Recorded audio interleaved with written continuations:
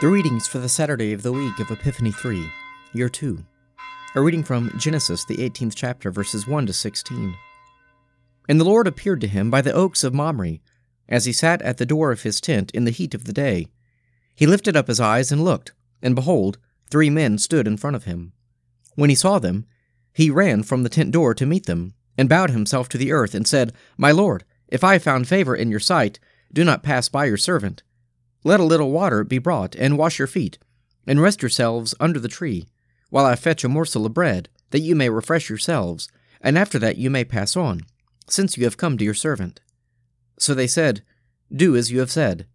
And Abraham hastened into the tent to Sarah, and said, Make ready quickly 3 measures of fine meal, knead it, and make cakes.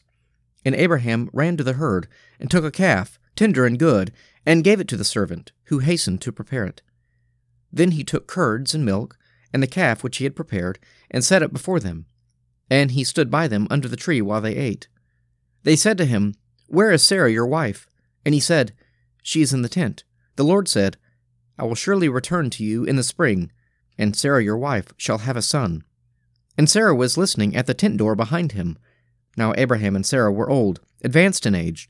It had ceased to be with Sarah after the manner of women. So Sarah laughed to herself, saying, After I have grown old, and my husband is old, shall I have pleasure? The Lord said to Abraham, Why did Sarah laugh, and say, Shall I indeed bear a son, now that I am old? Is anything too hard for the Lord? At the appointed time I will return to you in the spring, and Sarah shall have a son. But Sarah denied, saying, I did not laugh, for she was afraid. He said, No, but you did laugh. A reading from Hebrews, the 10th chapter, verses 26 to 39. For if we sin deliberately after receiving the knowledge of the truth, there no longer remains a sacrifice for sins, but a fearful prospect of judgment, and a fury of fire which will consume the adversaries. A man who has violated the law of Moses dies without mercy at the testimony of 2 or 3 witnesses. How much worse punishment do you think will be deserved by the man who has spurned the Son of God and profaned the blood of the covenant, by which he was sanctified, and outraged the Spirit of grace? For we know him who said, Vengeance is mine, I will repay. And again, the Lord will judge his people. It is a fearful thing to fall into the hands of the living God.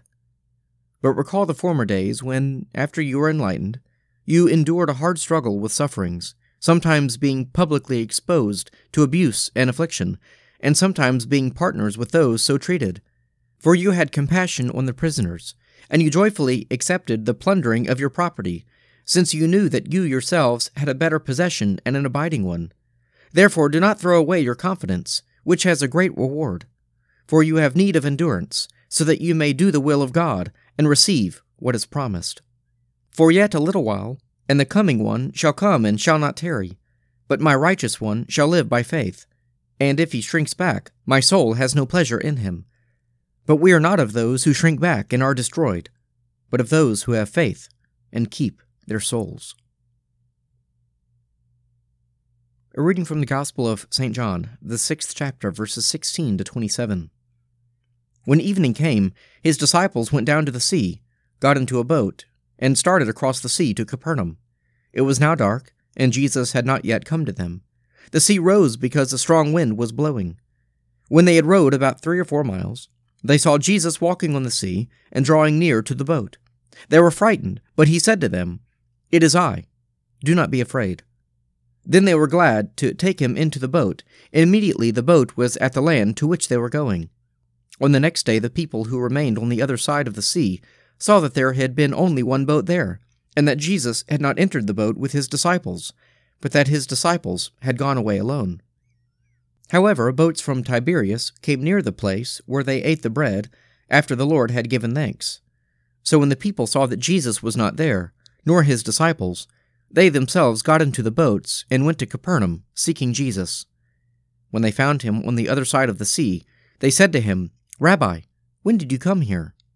Jesus answered them, Truly, truly, I say to you, you seek me, not because you saw signs, but because you ate your fill of the loaves.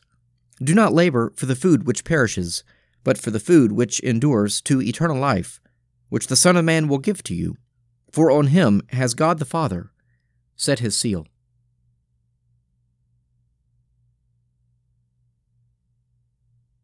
Psalm 124. If the Lord had not been on our side, let Israel now say, if the Lord had not been on our side, when enemies rose up against us, then would they have swallowed us up alive, in their fierce anger toward us. Then would the waters have overwhelmed us, and the torrent gone over us. Then would the raging waters have gone right over us. Blessed be the Lord. He has not given us over to be a prey for their teeth. We have escaped like a bird from the snare of the fowler. The snare is broken, and we have escaped. Our help is in the name of the Lord, the maker of heaven and earth. Let us pray. Our Father, who art in heaven, hallowed be thy name. Thy kingdom come, thy will be done on earth as it is in heaven. Give us this day our daily bread, and forgive us our trespasses, as we forgive those who trespass against us. And lead us not into temptation, but deliver us from evil. For thine is the kingdom, and the power, and the glory, forever and ever. Amen.